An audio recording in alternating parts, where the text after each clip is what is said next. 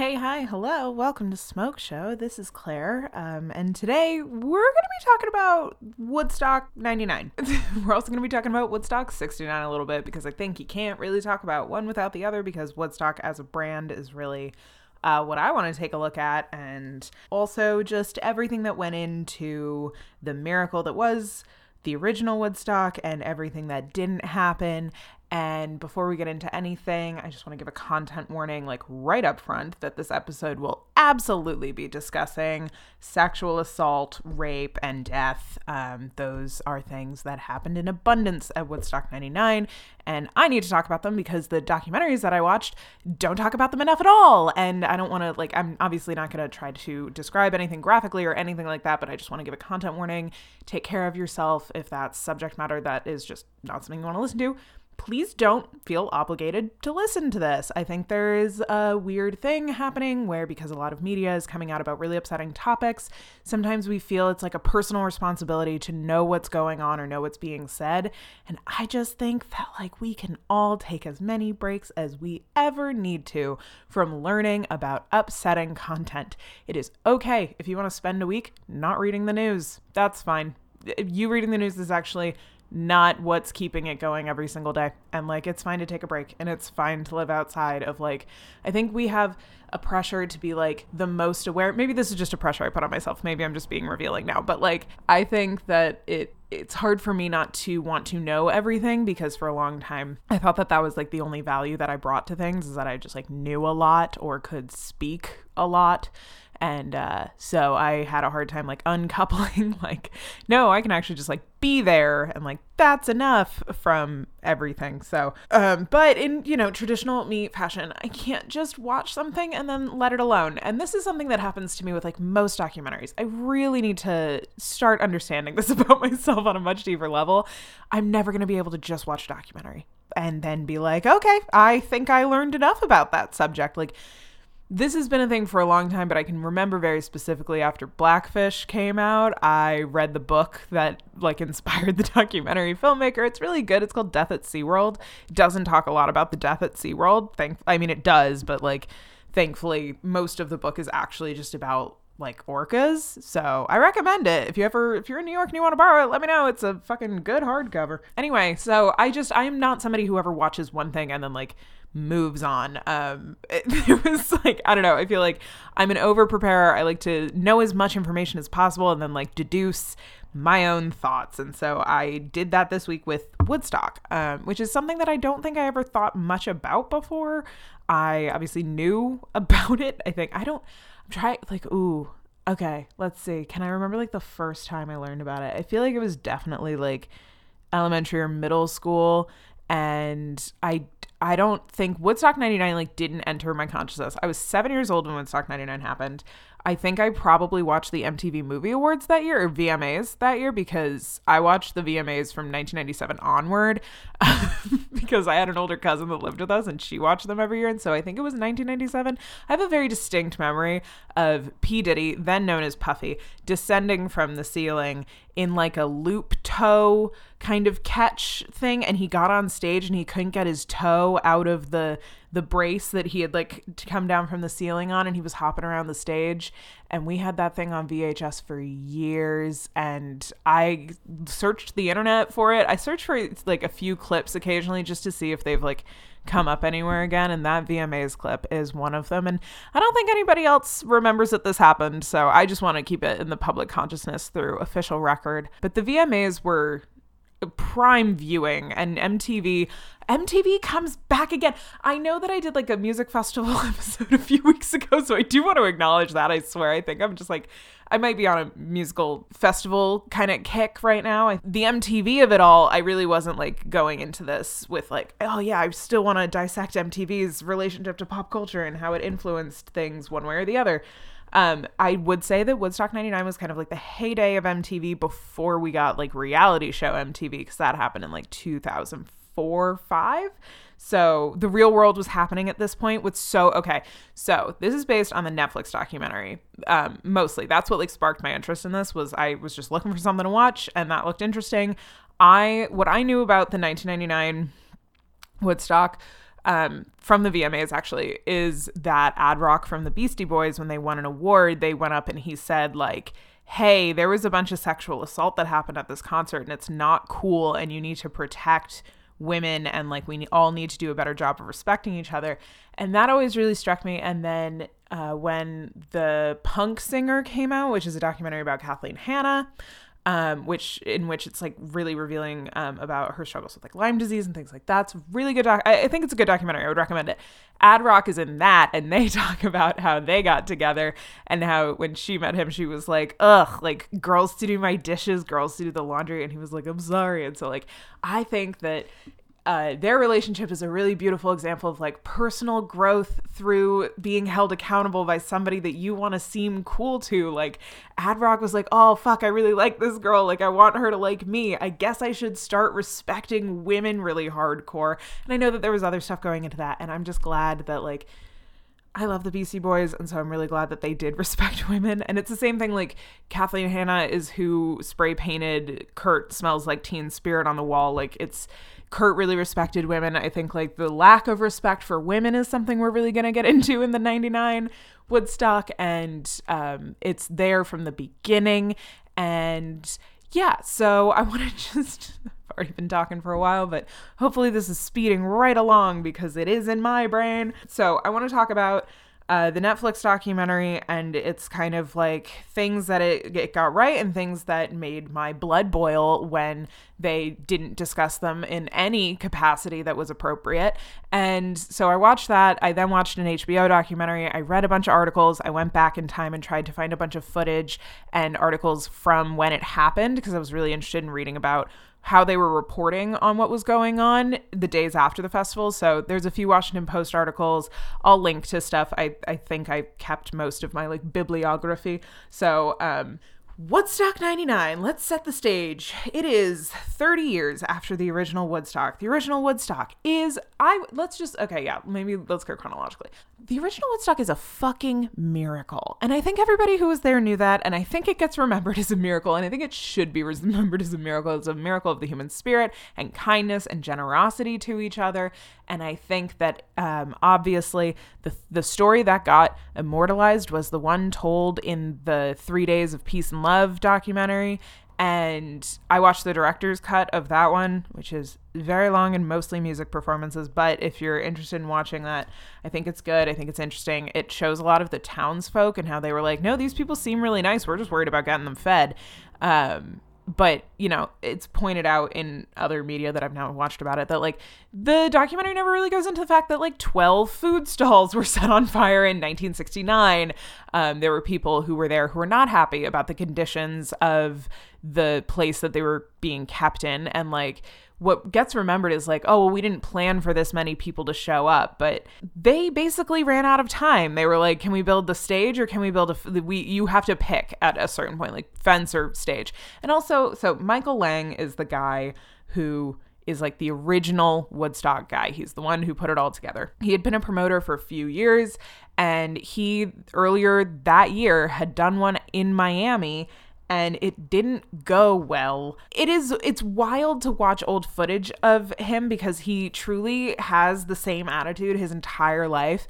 And there are people around him who are like, well, he's just not going to get flustered. That's just like not what Michael's going to do. And it's like, no, I think he's like got a sensitivity chip missing vibes. Like it's very like, is he aware of what's happening and what he's causing and the danger that he's putting a lot of people in? Because like, let's put it this way. The original Woodstock should have ended miserably. And I think the fact that it didn't is really a story of the resilience of like the peace and love vibes and also the communes that were there. Because like when you break it down, the people who saved Woodstock were the people who knew how to make food from rolled grains and shit to put in cups so that people were eating and making egg salad and scoop it. Like it was all communes. And I think it's funny that communes haven't made a bigger comeback. The story of Woodstock 99 is also like the story of how Reagan poisoned America with individualism and really made everybody separate.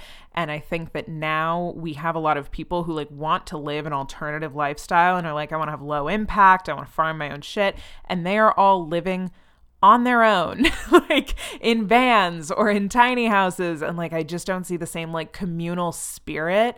And it's just really interesting because even the towns that were conservative, that didn't want Woodstock there, that kicked them out, which happened like multiple times, the people still saw each other as people. And I think it was like, oh, the young folks are coming to do this. And like, the traffic that was caused is wild. I went and found...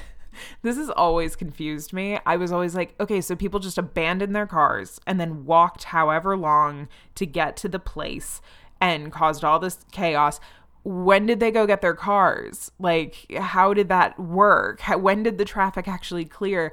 And I read an account of one woman who was like, yeah, after the thing, we actually couldn't find our keys. That was a big thing. Any picture of people searching for something at Woodstock, I just now assume it was their keys because everybody was losing their keys apparently. And it's really, it's lovely. They're making announcements from the stage about calling people's dad and, at the motel. And it's just like nobody had cell phones and nobody had cell phones in 99 either. So this feels like a completely different reality that these people are living in because they couldn't contact each other. And I know 1969, it's like obvious that couldn't happen. So it's always amazed me that more cars didn't just get fully abandoned. But anyway, her like posse like left. And then 2 weeks later, they went and got their car and their car was just still there with dozens of other cars. Like this, it's funny because we talk about it like 3 days, but like this impacted the town for so long. So, the first one also didn't have enough toilets. They talk about how they tried to figure out how many toilets they would need. There's like I really enjoyed this other documentary it's a newer one. It's called, I think, Woodstock 3 Days That Changed the World.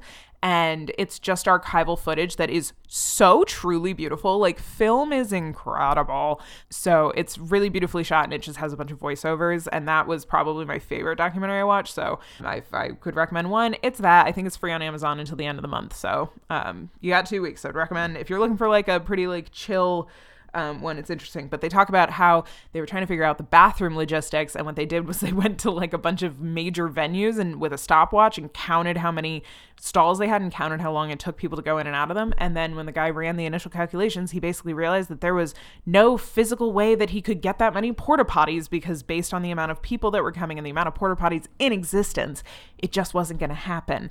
And this is a lesson that they didn't learn for the next one, which is fascinating.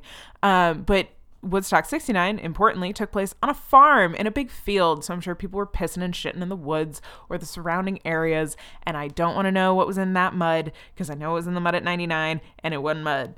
Michael Lang got away with a very poorly designed festival the first time around. He just literally had a miracle happen where like the weather was decent enough and the rain didn't wipe out everything or cause like major electricity surges because they were worried the entire time it was raining somebody was going to get electrified and die.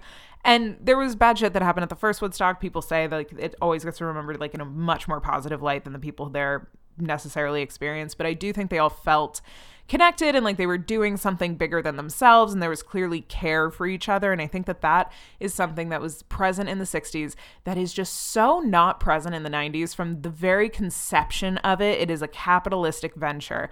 And I think that it really does highlight like the hippie to yuppie pipeline that happened, where people in the 60s who genuinely believe this shit really went on to like embrace full capitalism in the next 30 years of their life. Because that was the thing of the original Woodstock. A bunch of people realized like all of these people are there whether we like it or not. So we can either let them starve, have medical emergencies, do all this shit, or we can med back in like helicopter stuff. And people are like complaining because the helicopters are so loud over the music that they're trying to listen to. And it's like, hey, buddy, if you want to make sure that nobody's going to die in the next 24 hours, it's okay. You cannot hear the song for like 5 fucking minutes. So the police force and the fact that they just hired like a commune to be fucking security, and their way of asking people was just like, hey, please don't do that. Please do this instead. It's just like very gentle. I think there was a lot of care of each other, communes showing up and taking care of each other, and like people doing very kind of soft drugs. Like acid is not a super hard drug, and they're warning people about like there's some weird acid, the brown acid, like don't try it, or if you do, take half a tab if you want to. Like, we're not here to like yuck your yum. Like, it's wild, but it's soft drugs, it's weed. I mean, like, weed is just like weed is so gentle. And I know that, like, I think that because we live in extremes, now that weed has become, like, accepted as a mainstream thing, there's, like, there's two schools of thought around weed that, like, I don't subscribe to either of them. And one is weed is completely harmless. Nobody can get addicted to it. Weed is just a plant, and it's a beautiful plant, and you should be able to smoke it all day in any context, and it only makes you smarter and better. That's just, like, not true. Like, it's gentle drugs. They're out in the fields. There's people skinny dipping in water. They're in nature. And then in 1999, these motherfuckers are like, yeah, let's get on that abandoned military Air Force base. It's hot tarmac. There's no tree in sight. This is going to be exactly like Woodstock 1969, but 30 years later. What do you mean we only booked 3 women for the entire weekend out of hundreds of bands and then smattered them to play one each day? It is so, I just want to, up top, talk about the misogyny of Woodstock 99. It started from the top. The 3 women who performed at Woodstock 99 were all solo acts, and it was Sheryl Crow, Alanis Morissette, and Jewel. And the other headliners, none of them were headliners, and the other headliners at this concert were Korn and Limp Bizkit and Megadeth. Like, it's just like, it is so not the same vibe. And they were like, oh yeah, we booked them for the softer rock people. And, like, honestly, it is wild. In the Netflix documentary, they have one of the guys who was there who was younger, who was like, do you guys realize that, like, you're not booking bands that, like, are just like the rock bands of today? Like, you're booking, like, new metal bands, like metallic. It's wild that they had, like, just, I don't think they understood, like, the music that they were bringing in, the energy that music brought with it was going to be very different. And I think they could have embraced that, right? Like, Ozfest was happening at this point. Like, they could have had, like, a new metal festival and called it Woodstock 99 and been like, this is what the youth are listening to now. This is what they're connecting with. This is their energy. It's not peace and love. It's Rage Against the Machine, who literally played. And that would have been fine. It would have been hilarious in contrast to the capitalistic nightmare that was Woodstock 99. But, like, they really wanted to make money in 69. They were not happy that they couldn't finish the fence. They were told, you can finish the fence or the stage. And they said, well, if we don't have a stage, we don't have a thing. So I guess we'll finish the stage. But they were tight-ass motherfuckers. They wanted to get paid back for this. They wanted to make money. And people were price gouging at the original Woodstock. Hot dogs were like $1 when, like, usually they'd be 25 cents. And I didn't look up that inflation, but I'm sure that was stupid fucking high. And that's why somebody set 12 fucking food booths on fire, and that created a whole other problem. But we just focus on the positives, and so that narrative got pushed around that it wasn't that they, like, you know, something bad happened to the food vendors. It was that there just wasn't enough food, and both things were true because they weren't expecting 500,000 people to show up to the first one. So anyway, in 1999, they had their assholes fully fucking clenched in trying to just make sure that people got in who had tickets. They built a 12-foot wall around the entire perimeter, and then ironically called it the Peace Wall. And they had the Peace Force instead of the Please Force. And, like, the Peace Force was just a bunch of dudes in t-shirts who were told how to pass a test about security and handed $500, and a bunch of them didn't know what they were doing. And security at an event this large is obviously, like, very, very important. And the fact that it was just treated as kind of like an afterthought, seemingly, is just incredibly negligent. And these men should have absolutely been in jail for just all of the crimes that they committed, but somehow they got away with it, and I wonder why that is. So they're on an Air Force Base location. They said they chose it because there was already infrastructure there that they had to build in the past. It did not go from Woodstock 69 to 99. There were a few other failed attempts in the middle. 94, they talk about a little bit, and it was, like, outside, but it rained for 3 days straight, and it was just a river of mud, and nobody was happy because I think a lot of music festivals kind of fucking suck. Like, I don't think I talked about this at the Fire Festival, or, like, I didn't go into detail with it. But I've been to one, and it was awful. The campsite was, like, 2 miles away from the thing, and we had to walk along a main road. It was tarmac, and so it was really fucking hot during the day and during the morning. And then you'd have to stay over at, like, the stage side the entire day because you didn't want to walk 2 miles fucking back to your tent. And we had phones, but there was like very little service and your phone would die all day. And the water lines were always super long, but at least there was a ton of water and like it was ice fucking cold. But the food was all $10. And I think like bottled water was definitely like $5 or $6. And beer was like $9. Like for Bud Light in a can, it was $9. In 1999, it was, I think, $150 for a ticket, which is $240 in today's money. I think I paid like $400 to go to Firefly. And it's obviously a very different experience, whatever, but like that's still like the festival culture that has bloomed in the years since is really incredible when like it probably should have ended with this one. So they got this location. It's in Rome, New York. The only other thing I know about Rome, New York is that's where Emma Willard boarding school is. Water was expensive. So it was $4 a bottle. I looked that up. I think that's $7 in today's money, like $7.25 or something, which is ridiculous for a water bottle. It wouldn't be shocking prices, I think, now at a music festival because like they are something that people know costs a lot of money, but like this was the first time. And like there's varying stories, but I tend to believe the people who they got who were there, they say that their water was taken away from them, water bottles, things like that. People were at Woodstock 99, people were bathing in the communal water things. People eventually broke the water lines, which made all of the water mix with sewage waste because the sewage from the porta potties were overflowing because they once again did not have enough porta potties because that seems to be a hallmark of Woodstock, and they blame it on like the sanitation people didn't do a good enough job, but like it really feels like they just subcontracted out all this work and then like did nothing to follow up. And then we're like, we did a great job, huh? Like the entire time. It's really wild how delusional these guys are. And that's the guys I'm referring to are Michael Lang, who's the original Woodstock guy, and John Schur, who's a promoter and who is my arch nemesis. He said some of the most disgusting things about rape victims that I've ever fucking heard a person say. He and Michael Lang are allergic to accountability. It's absolutely incredible to watch a bunch of white dudes point the finger at each other in this documentary because nobody is willing to take a single ounce of responsibility for like, yeah, we should have had more porta potties. Yeah, we shouldn't have done it on an Air Force base. Yeah, we shouldn't have we should have had a better water system because at one point they go in and they test the water and there was no water that wasn't contaminated with fecal matter by the end of the weekend. So people were getting trench foot and trench mouth. And the showers were unusable. The porta potties were overflowing unusable. It was really hot weather. And usually if there's grass and trees, that 80-90 degree weather can be absorbed a little bit. But this was bodies next to each other on black tarmac. And the two stages that were in operation were a mile apart. So the organizers say 3/4 of a mile, and then some people say 2 miles apart. And I believe both of them, like in some ways. Like I'm sure there is one path, but they had to walk along a road to get there. So most people who couldn't deal with like the outside heat went to these hangars during the day because they had like an emerging artist hangar, and then they had a rave hangar that went all night because the drugs went from soft hippie LSD weed vibes to ecstasy real quick. And basically what everybody said is like the guys who were checking your bags would take your chairs, they would take your food and your water because they didn't want any outside food or water, and so that you had to buy it. But if you handed them some money, they'd look the other way for drugs, which like,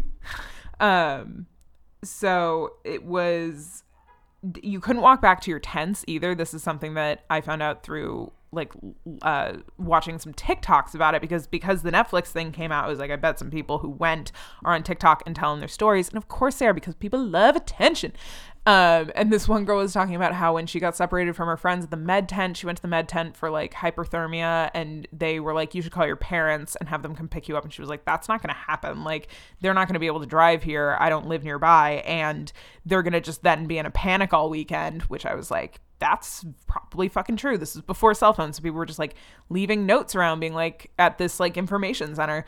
So she eventually figured out how to get back to her tent, which she only figured out through like some color coordinated buses because they had only been there for like 20 minutes before they had headed over to the stages. And then she had gotten separated from everybody because it was really easy to lose people in that big of a crowd. And so otherwise she was like, I don't know that how I would have gotten home if I wasn't able to just like figure out where my fucking tent was. And thankfully it wasn't dark yet. And I was just like, this is a nightmare. Like, that is a logistical nightmare. It made me so nervous just to hear about. So it wasn't like walkable back to your tents. You had to take these buses. And so like that was a big pain in the ass. There were no cell phones. Trash was overflowing. And people were also like, the weird vibes of 1999 is that some people were like, yeah, peace and love, and doing like trash drum circles. But also I think because everybody had these plastic water bottles, there was just a ton of fucking litter. And so one of the original Woodstock photographers is interviewed, and she was there, and she was like, oh, this is gonna go badly because there's so much trash. She gets pretty woo-woo, but I think she really led me to what I came away with as a final thesis for why I think that Woodstock 69 worked out and 99 didn't in such stark contrastable ways. Is she was like, maybe she's being interviewed like on the premises, and she's like, maybe these kids just need more love, maybe they haven't been loved yet. But she was dry, and then some in the background people are like knocking over an art exhibition that she then goes and yells at them about. But at one point she's on an ATV handing out trash and saying like, do your part, clean up around your area, like we're all in this together. And she said that one of the kids like threw it back in her face and said like, I paid $150 to be here, you clean it up. And it's like, that's the individualism that poisoned America in the in-between. Is like, people in 69 understood like, we're all in this together, we're only gonna get through it if we're like nice to each other, and like, here's a blanket, let's take care of each other a little bit. And the entitled white boys that went to Woodstock 99 were not that type of person. So they were doomed before they even started because of all the greed. They allowed vendors exclusive pricing, not enough toilets, water, shade for the people. Security is really important, and they barely bothered. The drugs were harsher, and because people could hang out in that rave hangar all night, some people really did like go all night. Like, people were not taking care of themselves. I can't think of something worse than standing outside in like 90-something degree weather all day with no shade, moving around with like 100,000 other bodies around you. It's so hot. And then taking ecstasy and then going to a rave all night. I don't think a more dehydrated person has ever existed than people who did that. The music was not in the same vein, so like there was no peace and love vibes. Some people really tried to like wedge in a lot of Woodstock 69 kind of moments. Like they brought out the guitarist from the Doors. Wyclef Jean did a Jimi Hendrix tribute. It was just it was not well received. And what was so interesting is that I realized in 1999 there was no nostalgia culture yet. We were still very firmly in the future.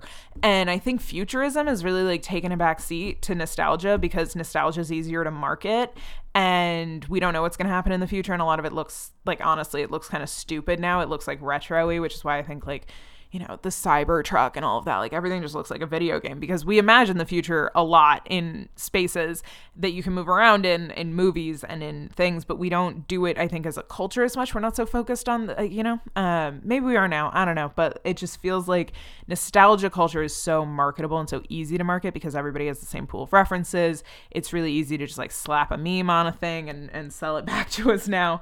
But in 1999, people like who were at that Woodstock did not care about the first Woodstock. They did not know who played. They did not know the vibes. They were not watching the documentaries. These were like, the footage is so funny of these guys. Like, it's not funny, actually. The footage is fucking horrifying. The footage.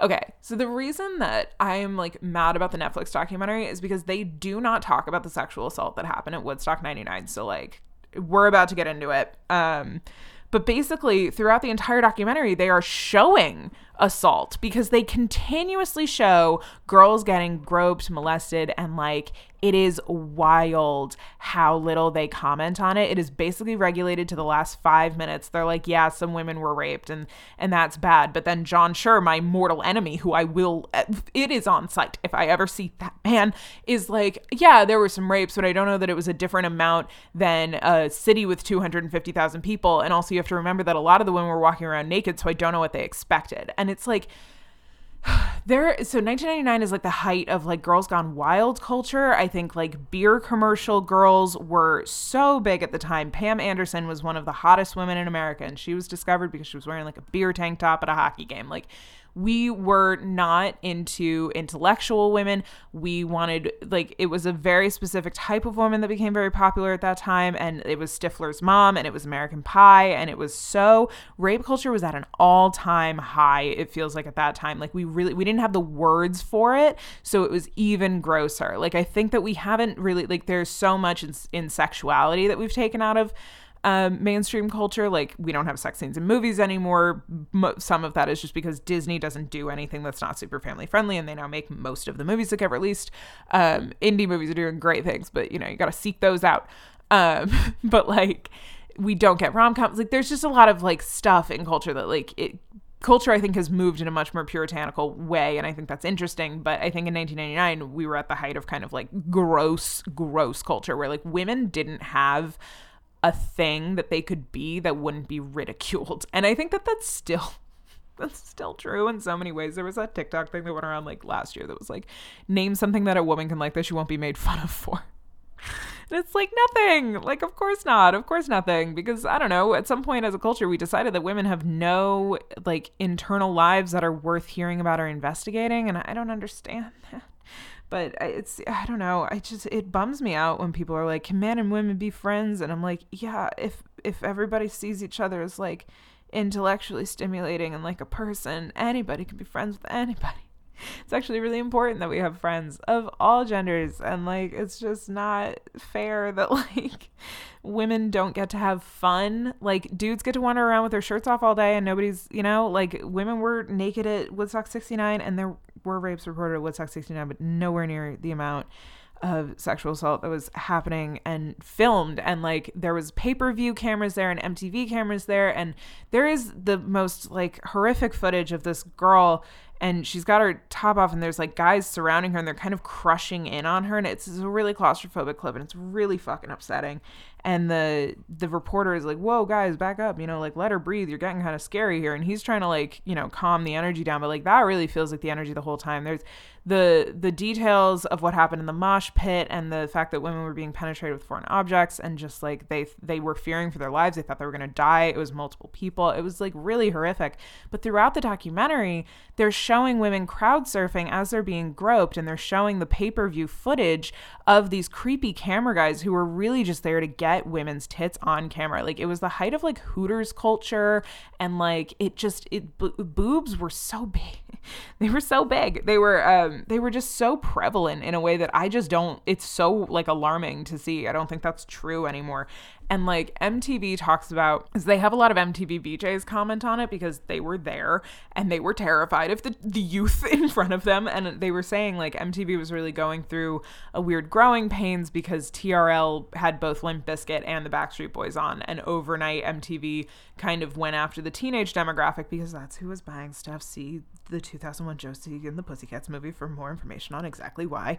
And it's kind of wild to see that tension play out live. At one point, they literally have like, they make like little idols of the Backstreet Boys on stage and have somebody go up there with a bat and like hit them. And it's okay. So back to the sexual assault, not to get off topic here. It's really horrific. They actually describe like finding a rape victim in the back of the van that's driven into not into Moby's set, into Fatboy Slim's set in the middle of the hangar. And like, the guy being interviewed is the guy who discovered the rape victim, who was underage, in the back of the van, and he is clearly still very haunted by what happened. And I think that it's one of the moments of like real humanity that you see around the subject at all. And I don't know that Fatboy Slim like knew at the time that happened, and I don't know how many people in that hangar knew what had happened. And like, it's horrific, and it's horrific for that girl if everybody knew, and it's so bad. But I don't know that the guy was ever charged, and like, that's also horrific. And it makes it so that everybody there was kind of complicit, and isn't that so awful? And people should have just been able to enjoy the music. And the only people who really did anything or stood up for the girls were bands on stage. And so there's like literally The Offspring is there, and they don't show this in the Netflix, but he calls out like, I'm seeing girls go through the crowd, and just because a girl's got her top off, like, doesn't give you the permission to grope them. And like, it's like he's calling out the people. And there's a few other clips of like dudes being like, hey, don't be crazy. And then Kid Rock is fucking disgusting and calls Monica Lewinsky. It's like, it's horrific how terrible of a person Kid Rock is, and how much like people are like, yeah, about him at the thing. The Korn frontman is like the voice of reason, and he's like, hey, girls should be able to have fun, same as dudes. And it's wild that like that alone feels revolutionary in these documentaries, because it's just a man being like, hey, actually it's not up to women to protect themselves from rape, it's up to men to not rape them. So it's so upsetting, and the fact that nothing was really ever confronted about it, and I think we really could have confronted rape culture in that moment, and I think MTV could have done something really incredible, because like they had people that were scared, they had people that were talking about the dangers of 99, and like we just didn't think that women were people, and so we didn't think that people would care about those stories, and so it was women who were helping other women, and there were 4, I think, reported rapes to the state after Woodstock 99, but there was a website that went up where it was like, hey, if something happened to you, we want to connect you with other survivors. And they got hundreds of stories. And so it's like, of course it's not 4, because that feels like the statistics of probably what's true in the outside world too, of like 4 for every 500. And 4 get reported. And it's just like, it's so upsetting that throughout the entire movie, they are re-exploiting the women who were exploited by those cameramen originally, right? Like, we did not need the footage that they chose. There's other footage they could have cut around if they wanted to show that, because they're still getting off on the scandalousness. They're still using these women's bodies as entertainment. And then they're turning around and being like, isn't it horrible that we use these women's bodies as entertainment? And then the men who were in charge of keeping those women safe are like, the fucking sluts couldn't keep their tops on. And it's like, Michael Lang, that's not the fucking point. Like, it is horrific to hear them, even 30 years later, just not be able to take responsibility. They had a responsibility to keep everyone safe, and they failed across the board. And we never held them accountable, because we don't hold people accountable for actual crimes. We hold them accountable for petty little bullshit crimes that don't actually matter. These people had 250,000 people's lives in their hands, and they were negligent with every single one of them, and nobody ever held them accountable for it. And at the end, they kept lying and saying that it was just a few people who set fires, because that's the thing about Woodstock. So like Woodstock 99 goes from like overflowing with trash, overflowing with literal poop mud everywhere, like no water, it's hot, everybody's pissed off. Limp Bizkit gets out, like Korn's set is nuts. Like the footage of it is wild to see. People were moving as one big amoeba, and the sound, you can literally see how the sound was traveling, because you see like the wave of people reacting to the sound. And like as somebody who felt very crushed at the Childish Gambino set at Firefly in 2014, my actual fucking nightmare. I will say though, Korn goes hard, and I know a lot more Korn songs than I thought I did. I was really surprised the entire time. I kept being like, oh, this is this song. Like metal was so, like that new metal-y type was so fucking popular for a while. Limp Bizkit gets out there, and like Fred Durst gets a lot of heat, as he should. He went out there and was purposefully inflammatory, because Fred Durst is a fucking asshole, and we all knew that. And he saw the behavior, and he went like, this is fucking cool. I am in charge of so many people right now. And he gives like a speech. Like, it's not funny. People got hurt. But it is absolutely bananas that he gets blamed for things with Woodstock 99 that he is not responsible for. And I you know, that's fine. I can admit that Fred Durst is not the cause of what happened, but he is one of the causes. And so he gives this speech that's like, when this song kicks in, you fucking kick in, like take all that negative energy and just let it out. And then it's a song called Give Me Something to Break. Like, it is, they booked a band with a song called Give Me Something to Break. I'm not trying to say that they didn't pay for Limp Bizkit and get Limp Bizkit. It's just like, Fred Durst is a maniac, and it is incredible that more people didn't get hurt. But what's really funny about his speech and made me laugh is in the middle, he's like, you got girl problems, you got boy problems, you got parent problems, you got boss problems. And I just think that like bands are so geared towards teenage fans like all the time that it just becomes very funny as you get older that you're like, why do all these song lyrics mention asking my parents for permission? And like, I don't know, I always think about like the amount of people who have to make songs that mention like high school or sneaking out of the house, and it's like I didn't fucking think about any of that when I was 24. Like, it's just, it feels very phony, and I find it funny that he was like, you got parent problems. Like, let's break stuff. And he points out that he loves this plywood crowd surfing. The plywood had been ripped off of the sound tower that had to be evacuated because people were like coming over the walls like zombies, and like people were genuinely very worried. There was somebody's like people's legs got broken. Multiple rapes happened during the set. Fred Durst is a fucking asshole, and he gets off stage and like somebody asks him like a pretty like generic question of like, how was it out there? You know, like people were going nuts and took the plywood off, and he's like, oh man, it's not our fault. Like, he immediately starts denying that he has any kind of responsibility to anyone. And it's like, you do. You're the act. You're the person on stage. You have the most responsibility of anyone to the crowd and to say like, hey, chill out. But he didn't want to do that. He liked the energy he was getting. He's a chaos monster. And like Fred Durst is a monster of a person. Like that his behavior speaks for itself.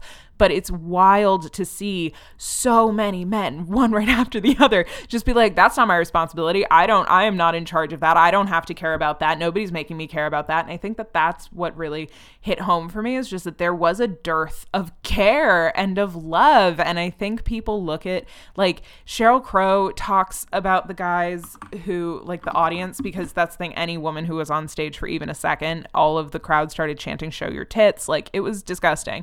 And Sheryl Crow sums up the crowd as, I'm a white, young, upper middle class guy who's been given everything, but I'm angry and I don't know why I'm angry. And I was like, oh, that still describes it, doesn't it? Like, all of these dudes were very like suburban ennui, give me metal to give me a personality. Like, I need to let my anger out, but I'm angry at what? And it's like, the machine, my boss. And it's like, okay, you're mad at the, like, let's take it a step beyond that. You're mad at the trappings of capitalism. You're mad that we've been separated from each other into these little houses that we have to drive to and from because the infrastructure of suburbia is purposefully antagonistic to pedestrians in order to make us buy more cars, because it was developed by car makers in order to sell more cars, basically.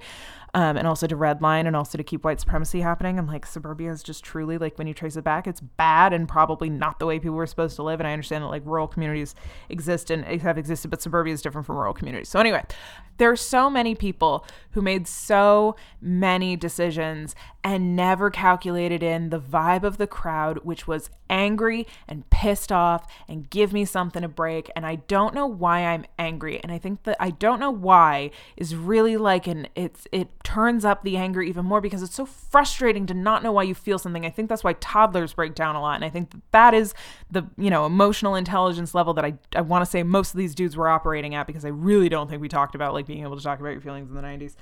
And all of them were raised by like silent generation traumatized boomers. And so, you know, it's, and they had a bunch of ennui and they didn't know what they were angry at. And so like they were staying until day 3 because they had spent all this money in sunk cost fallacy, and it's a lawless land. And I bet some of them were kind of having fun because it's like drugs were very open. And I think that's like a unique situation for a lot of people. And, you know, there was a concert going on, but the second I can't take a shit, we're out. I'm so sorry. We're bailing.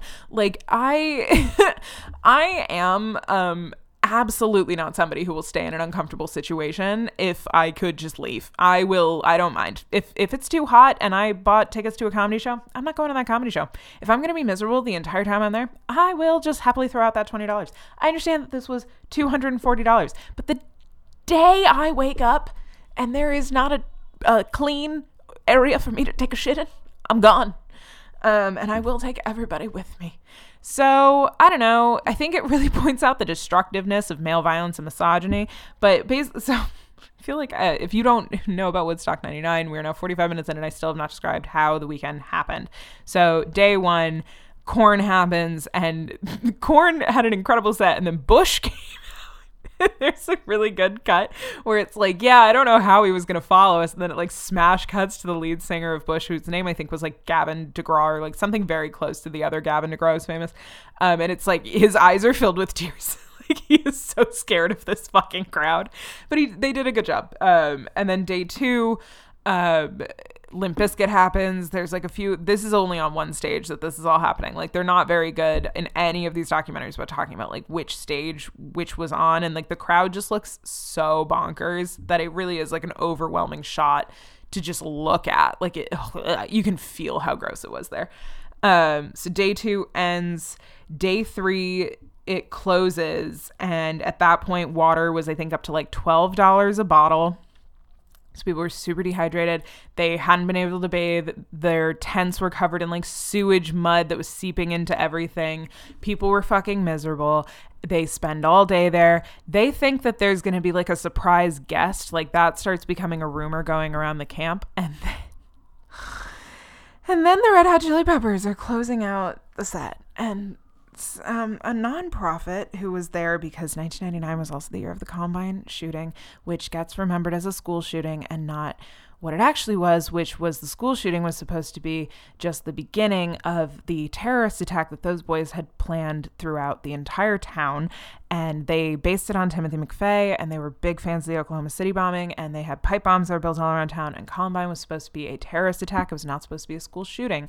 It gets remembered as a school shooting, and I think that did a detriment to all future school shootings, because all future school shootings also had to do with a lot of male violence and the play out of misogyny.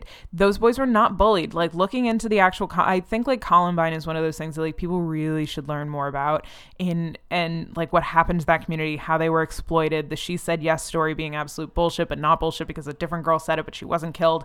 And it's just really tragic what happened. And it's tragic that we misremember it and that we have any kind of sympathy for like what happened without really understanding what was going on. And this narrative that they were just like two bullied boys is just like completely wrong. And it's really alarming that that's how it gets remembered. And so like, you know, when Uvalde happened and it came out that his first victim, he tried to shoot his grandmother or his mother in the face, or grandmother, who survived. But it's the same thing with Sandy Hook. First victim was a woman. Like it's we should look at it is all I'm saying. And maybe we should admit that women are likely to get killed by domestic partners. And that's just like absolutely fucking terrifying that the men who are most likely to kill us, the ones who allegedly love us. So being a woman's hard and you can't even go to a music festival.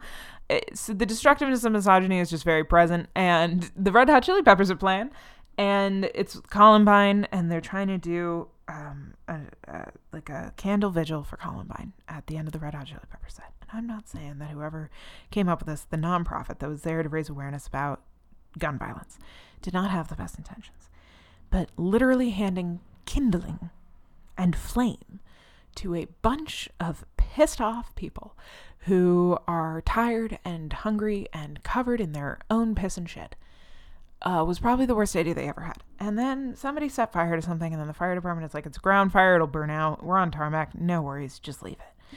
And then the Red Hot Chili Peppers, Flea is naked this entire time, by the way. Flea is also one of the only men who said something about allowing women to just exist with their tits out or their clothes on, because many women went crowd surfing with their clothes fully on, and there's no difference between going crowd surfing with your clothes fully on and going with your top off. You deserve to be treated the exact same way, but to have your clothing forcibly removed from you is just another layer of assault.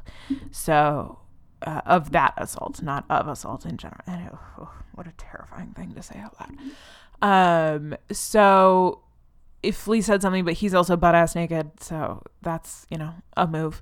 And they go out, and for the closing number for their encore, they play Jimi Hendrix's Fire. I'm not saying it wasn't a good performance, boys, but I'm just saying. They have a million excuses, and they're like, it wasn't on purpose, and we weren't trying to say anything or make anything happen.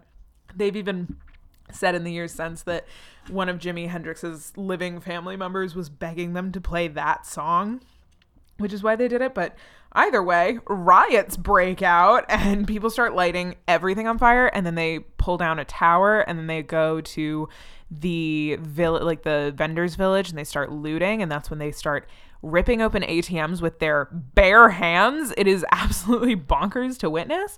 One kid from that went to jail because eventually they called in state troopers, and like employees of the place like barricaded themselves inside of like one of the things. Like, it was really scary at the end, and everything gets burned down. They light a Mercedes-Benz on fire. There's a bunch of graffiti everywhere. They're literally ripping open ATMs. And the next day it just like, it looks like carnage, and that's exactly what it was. Yeah, I mean, like, there have obviously been a lot of music festivals that have not gone well. Altamont. But it's really alarming and scary that it gets remembered the way it does. And the Netflix documentary doesn't touch on the deaths that happened at all. The HBO one does a little bit in a haunting and really effective way. But it's just it's weird that nobody is willing to take responsibility for what happened, except some of the people who were like, I was trying to make people see it while it was happening, but nobody would listen to me. And I think this is what happens when you become a sycophant to an idea, a person. I think like Michael Lang clearly was really like trusted because everybody was like, well, he pulled off Woodstock. And it's like, no, a bunch of people around him made miracles happen.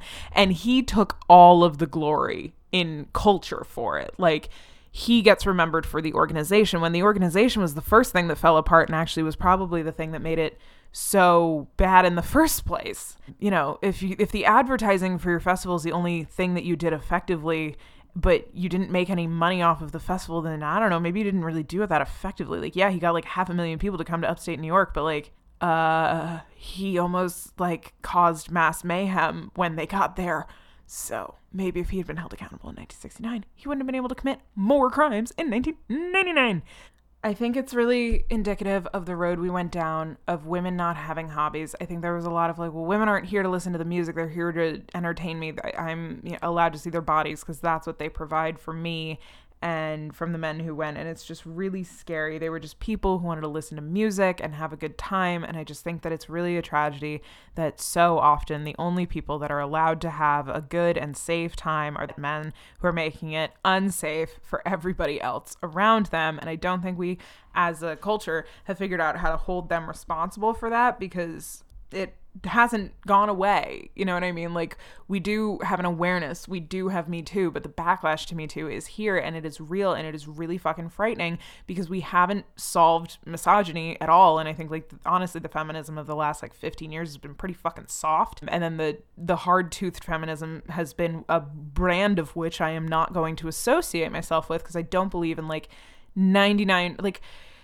what's so annoying about radical feminism is, like, I believe that we do need to have feminists on, like, any movement needs to have radical people, but radical feminism has actually just become shorthand for transphobic feminism, and that's not my type of feminism, and I don't believe in gender essentialism being an important part of feminism, but I do believe that looking at all of the ways that women are treated poorly by society is important, and choice feminism is bullshit, and like our feminism really became like, no, it's okay for women to get boob jobs, instead of like, well, why do you feel so much pressure to like uphold patriarchal standards of beauty that are only benefiting you now as you're young, and like you can only cling to that for so long. And I don't know, maybe the reason that we all fear getting older is because we don't have like wonderful examples of people who are thrilled about it in media, and I think that's why the housewives are important, because it's the only group of 50-year-old women who have gone through divorces who are on television regularly, and all of them have had work done and all of that, but like it's still something.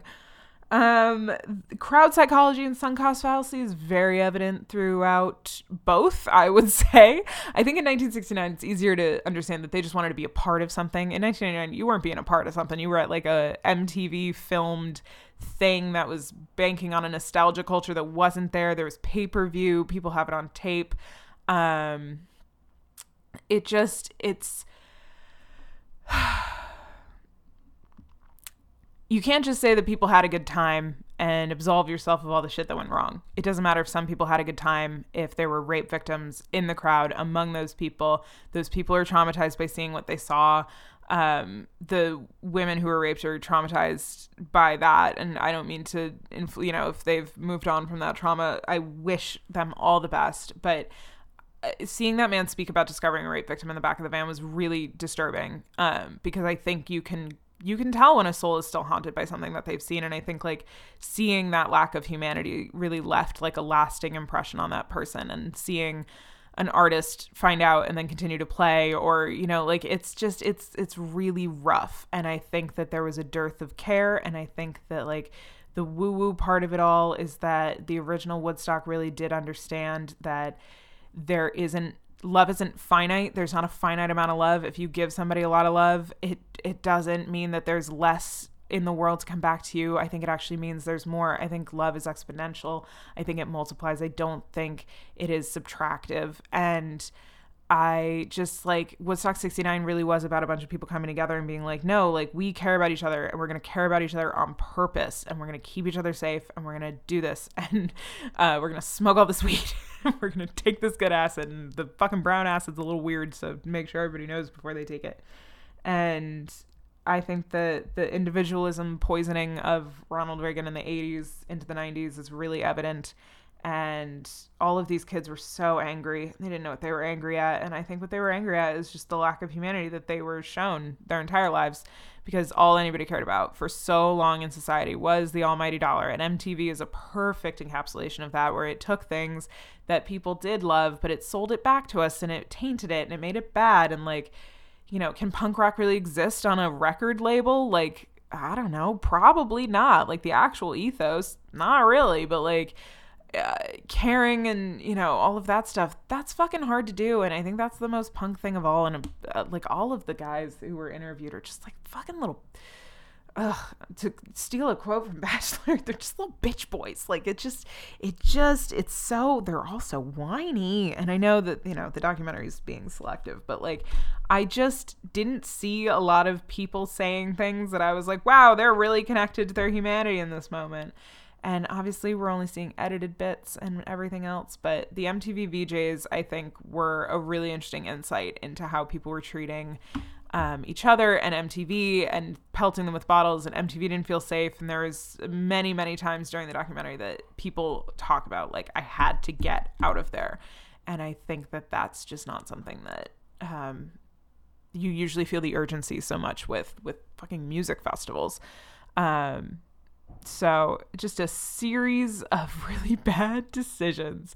But if there's demonstrable care, people will reflect it back and reflect it on each other and care about each other. And there was a police force and communes giving out free food, and the town of Bethel donating like millions and millions of eggs, and the military coming in with medical supplies. And they said it out loud a lot on the megaphones in 69. We're feeding each other. We take care of each other. And it was deeply spiritual. And I think that spirituality is so tied to religion that during the a-religious period that we're kind of in now, and the rejection of the old, we've lost a lot of spirituality. And I think that like human energy is actually the most important thing, and the vibes really do matter. And it's incredible to see a world before cell phones. You know, like I think technology has advanced us so far and taken us back so much at the same time and all of this. But in the 30 years between these two, culture completely shifted. And it was the same people who were originally like, you know, people who went to the original Woodstock, like their kids could have easily been at 99. And like the difference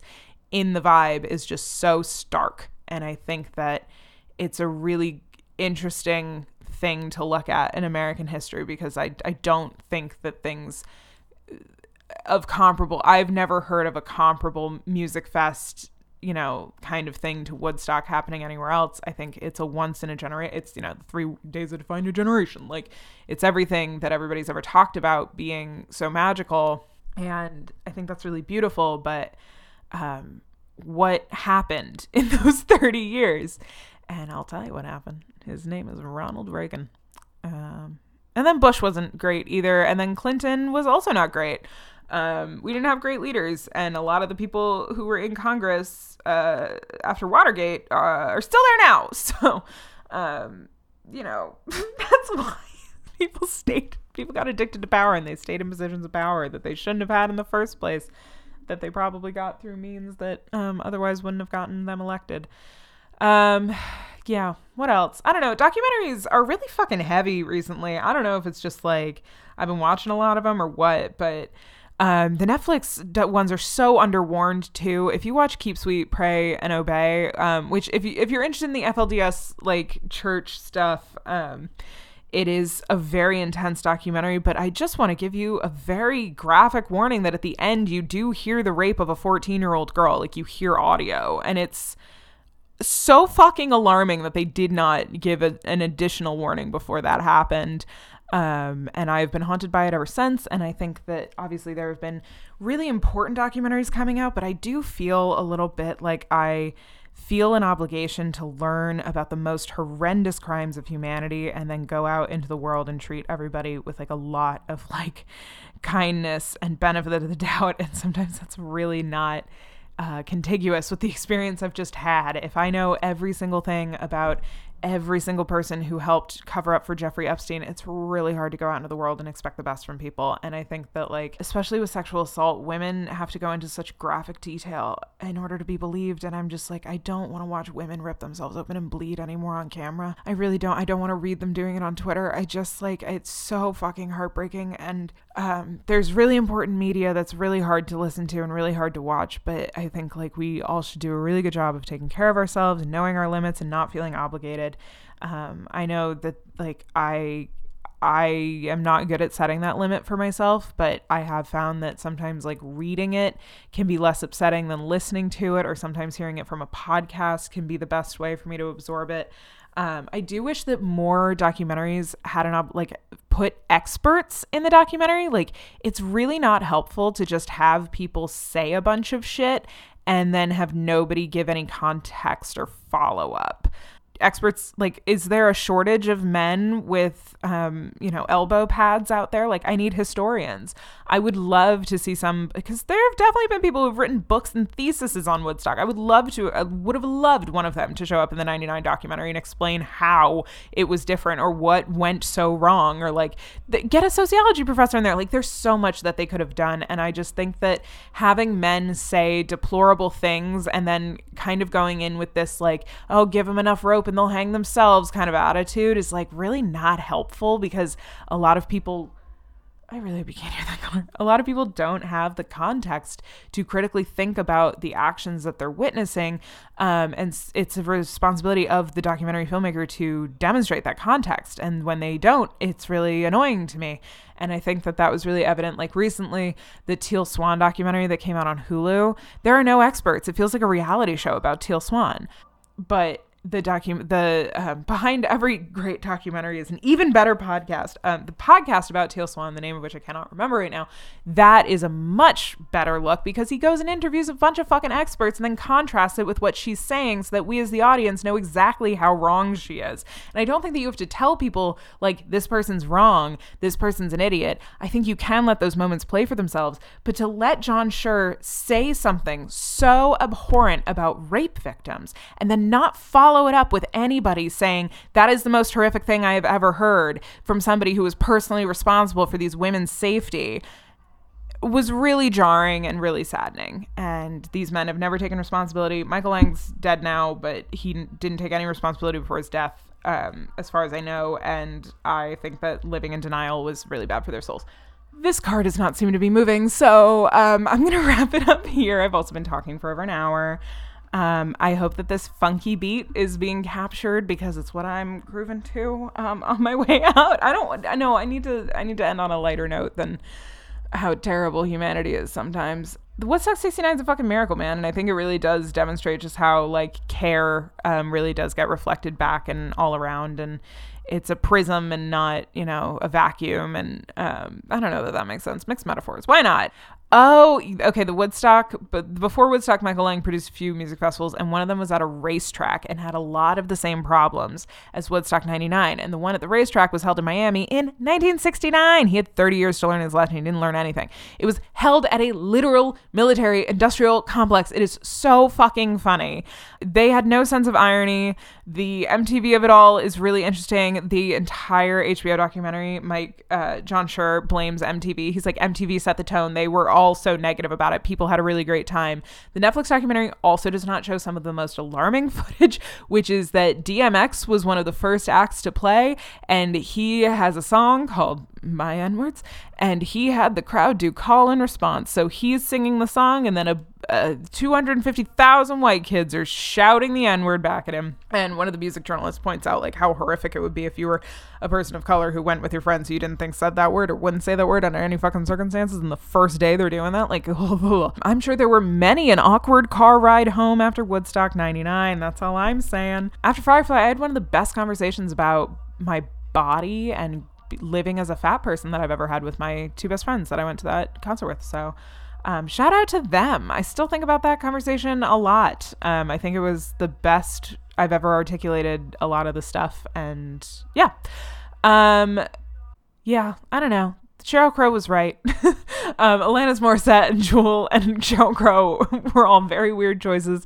And I think if there had been more women on the bill, they would have had a, more varied crowd. And they really did not know what they were getting themselves into as far as the booking. But people tried to tell them, and it was a willing, it was an on-purpose lack of judgment. It was not something that was a true accident. They didn't want to deal with what they had built, and they never did, apparently, despite how many fucking documentaries they've been interviewed for. I just think that the police force is so nice, and I learned a lot about Wavy Gravy and the hog farm this week, and now I'm just like, oh, communes sound great.